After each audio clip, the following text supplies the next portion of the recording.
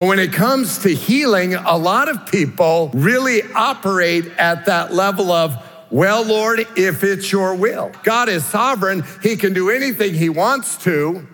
But what they'll do is they'll say, however, his will to heal someone is a sovereign choice, like they don't have anything to do with it. Like their prayer, their faith, like the presence of the Lord in that moment, it's all out of their hands. He may be willing, he may not be willing. You just never know. I do not believe that's a biblical view of healing. The problem with that line of thinking is that no one came to Jesus and said, Lord, if you're willing, you could heal me. And Jesus said, well, I'm really not. You never see it. Jesus never said to somebody, well, typically I'm willing, but right now in you, I'm developing character. He just doesn't do that. Whenever somebody came to him and asked for healing, he healed them. And it's important for you and I to let people know Jesus is willing. And to do that, you have to believe he's willing.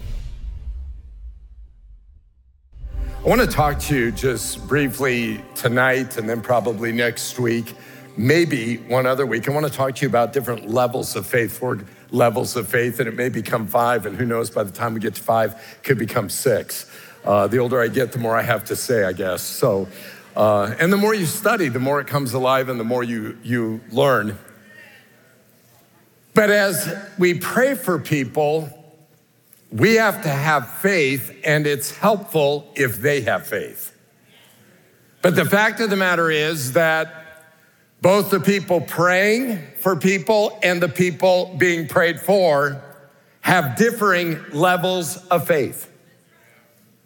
Jesus was not bothered by that fact. I think we have to be careful not to be bothered by what we perceive as maybe a lesser faith, but our job is in praying and praying for people and ministering to them, that we nurture their faith. Because every time we pray, it's an opportunity for everyone's faith to be strengthened.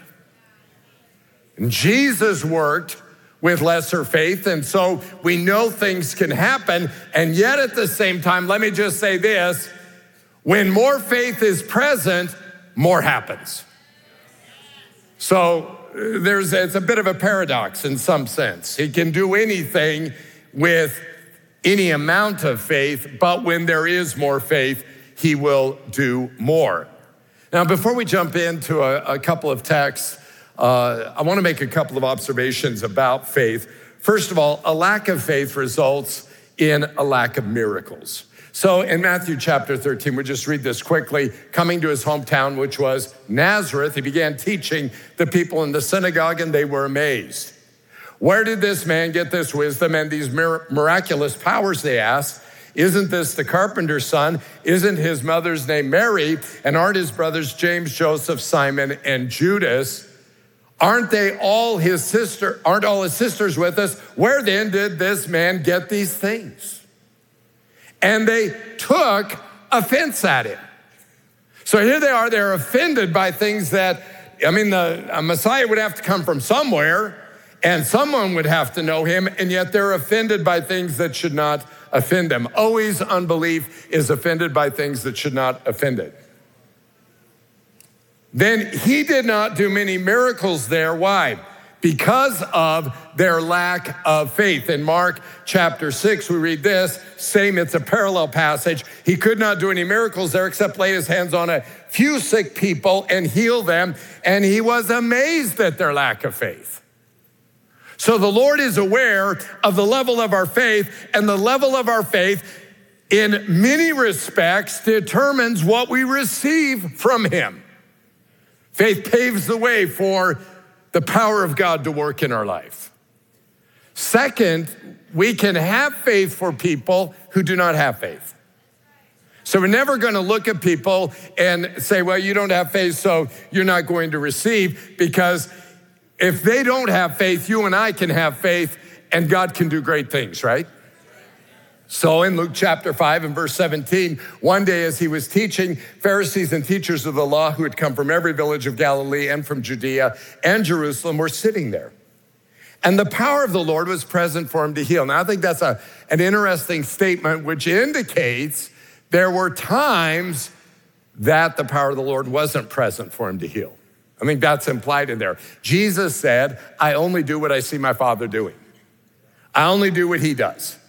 So in other words, there's moments, there's times, and there's seasons when God is working with power that he has provided. He's working through power he's provided in our lives, in our setting, in certain places, and he'll do things that might not happen at another time. This is why you and I need to be very sensitive to the Lord, because as we're praying for people or as we're around people, we have to be sensing not only what we're getting from them, but what we're getting from him. We have to sense what the Spirit is doing in that moment. We have to be bold enough to hear what he's saying and declare it and act on it, because when we do, powerful things will happen. So as he's there, we read on and it says this. Some men came carrying a paralytic on a mat and tried to take him into the house to lay him before Jesus.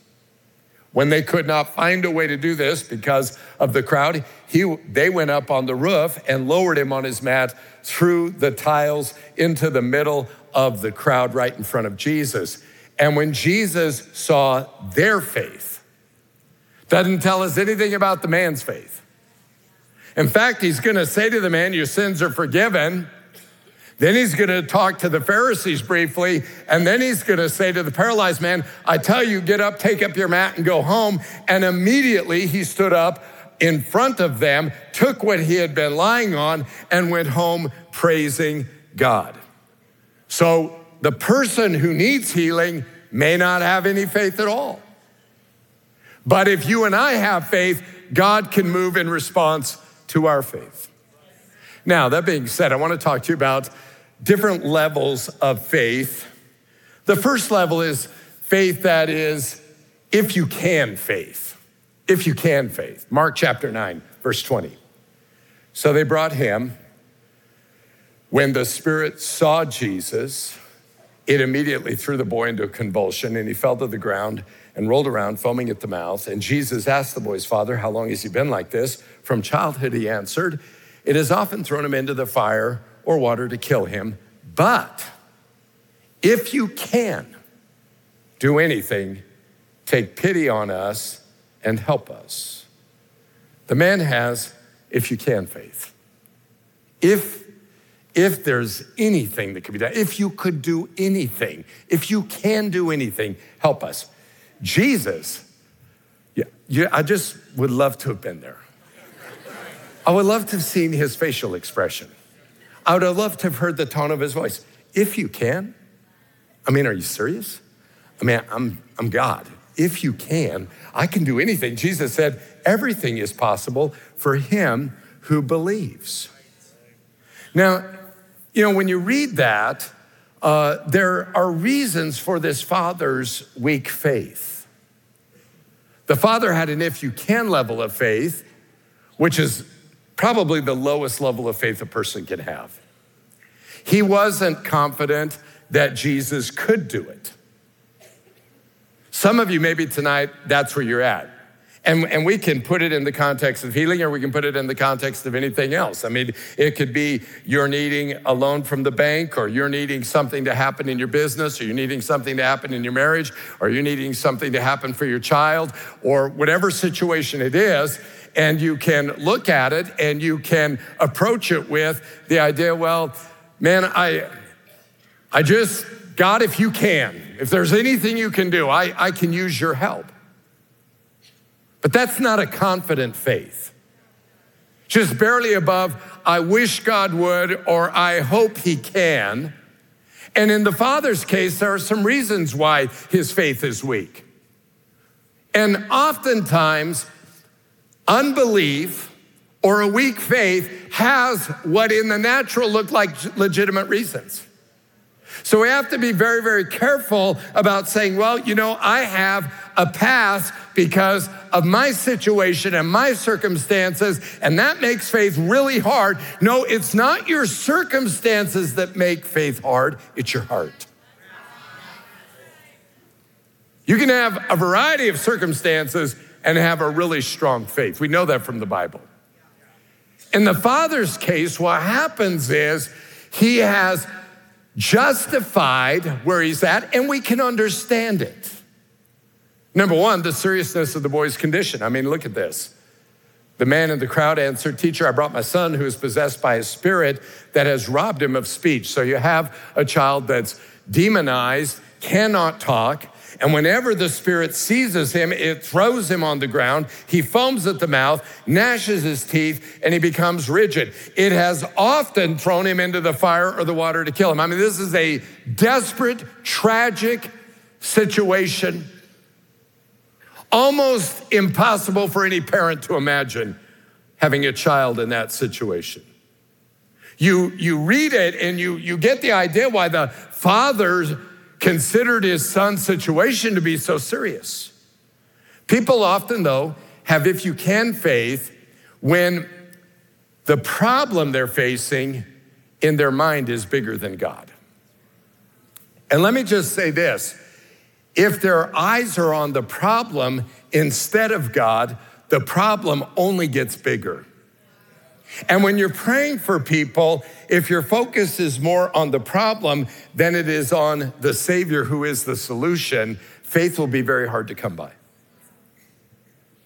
The father's got his eyes totally on the problem. Part of it as well is the length of the sickness. I mean, it would have made it difficult for the father to have faith. How long has he been like this? From childhood. So if someone has had pain for decades or you've been battling an illness for decades, it can, I'm not saying this is true for everybody, I'm saying for most people, the longer they have the condition, the more it impairs their faith. Faith is lessened, faith is diminished, often through the disappointment of not being healed. Third, the boy had failed, or the disciples had failed to heal the boy. I asked your disciples to drive out the spirit, but they could not do it. So now here they are, they've gone somewhere, they've asked somebody, they thought surely they would be able to heal, and they didn't. It's like the person who goes to a meeting where healing is advertised and nothing happens, and now faith becomes even more difficult. And that's this father. The disciples prayed for it. I'm sure he came up to them and said, "My son's demonized. Can you pray and have him be healed?" And they were like, "Yes, we can." Only to find out they couldn't. And now the disciples are disappointed. The man is disappointed. And so there are reasons for his "if you can" faith. Always you will find reasons for it. Now, even though he had a weak faith, there were still some things in his favor that helped him. And I'm saying this just because I think it's good for us to think through, how do people get in that situation? What is it that precipitates it? And then what are some things that can be helpful in moving from that place of faith to receiving from God?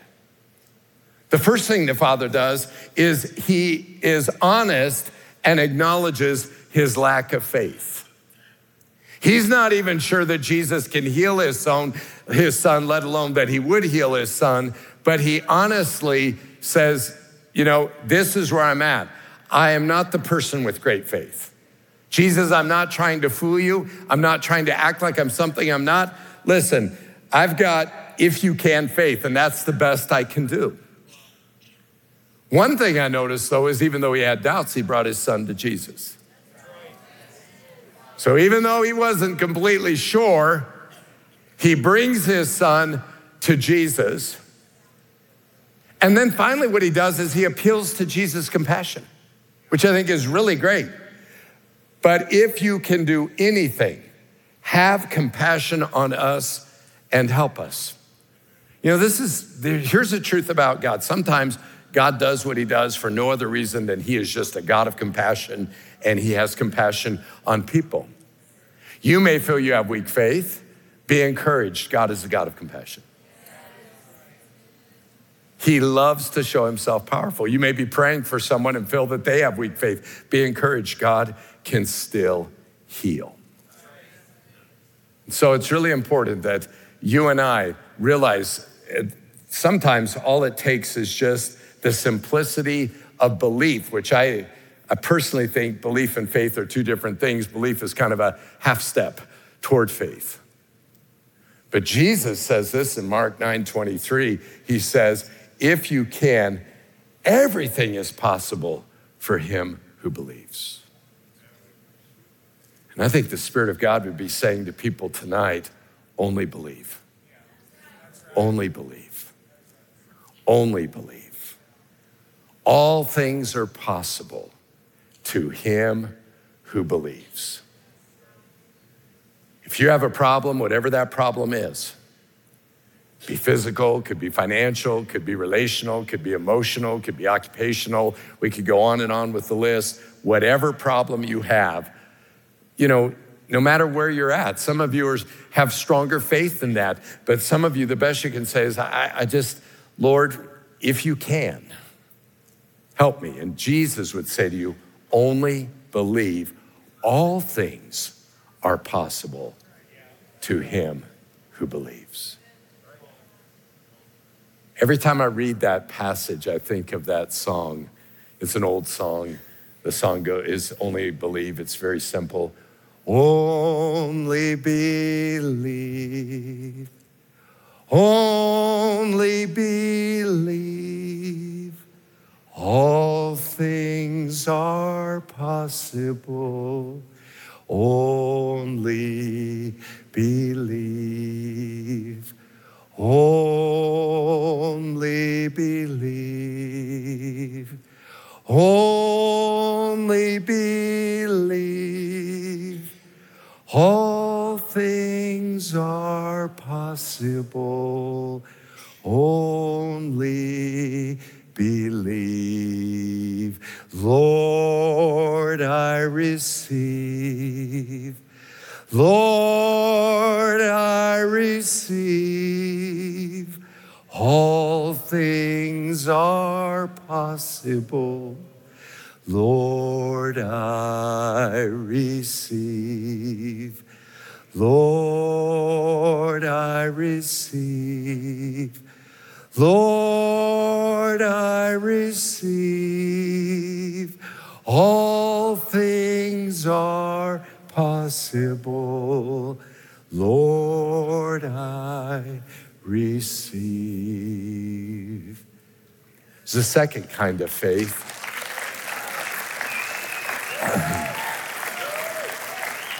It's the second kind of faith, and this is the if you are willing faith. So there's, Lord, if you're able. This is a step above. This is, Lord, if you're willing. Look at it in Mark chapter 1 and verse 40. A man with leprosy came to him, begged him on his knees, if you are willing, you can make me clean. Filled with compassion. There you see it again, the compassion of God toward people who are hurting, towards you and your situation, if you're here in this room or if you're watching online. Jesus reached out his hand, touched the man. I am willing, he said, be clean. Immediately, the leprosy left him and he was cured. A person if you are willing faith isn't questioning if Jesus is able to heal. Usually they believe God heals. They believe in a powerful God who can do anything. And I would put, personally, most Pentecostals and charismatics in this category with a few really strong Baptists who believe in the sovereignty of God. And I don't want to leave you out. If you're not in that, you just hang on. You might be in the other level, way up there. But you know what happens is they need to be encouraged about the willingness of God to heal. Because it's one thing to believe God can do something. It's another thing to be confident that he wants to. I think a lot of people will sign off on the statement, God's God, he can do anything he wants. But when it comes to healing, a lot of people really operate at that level of, well, Lord, if it's your will. The man here said, Lord, if you're willing, you can. He believed Jesus could. He just wasn't sure he would. And honestly, a lot of Christians will wrap this thinking in the sovereignty of God language. And I certainly believe in the sovereignty of God. God is sovereign. He can do anything he wants to. But what they'll do is they'll say, however, his will to heal someone is a sovereign choice, like they don't have anything to do with it. Like their prayer, their faith, like the presence of the Lord in that moment, it's all out of their hands. He may be willing, he may not be willing. You just never know with any certainty. I do not believe that's a biblical view of healing. The problem with that line of thinking is that no one came to Jesus and said, Lord, if you're willing, you could heal me. And Jesus said, well, you know, I'm really not. You never see it.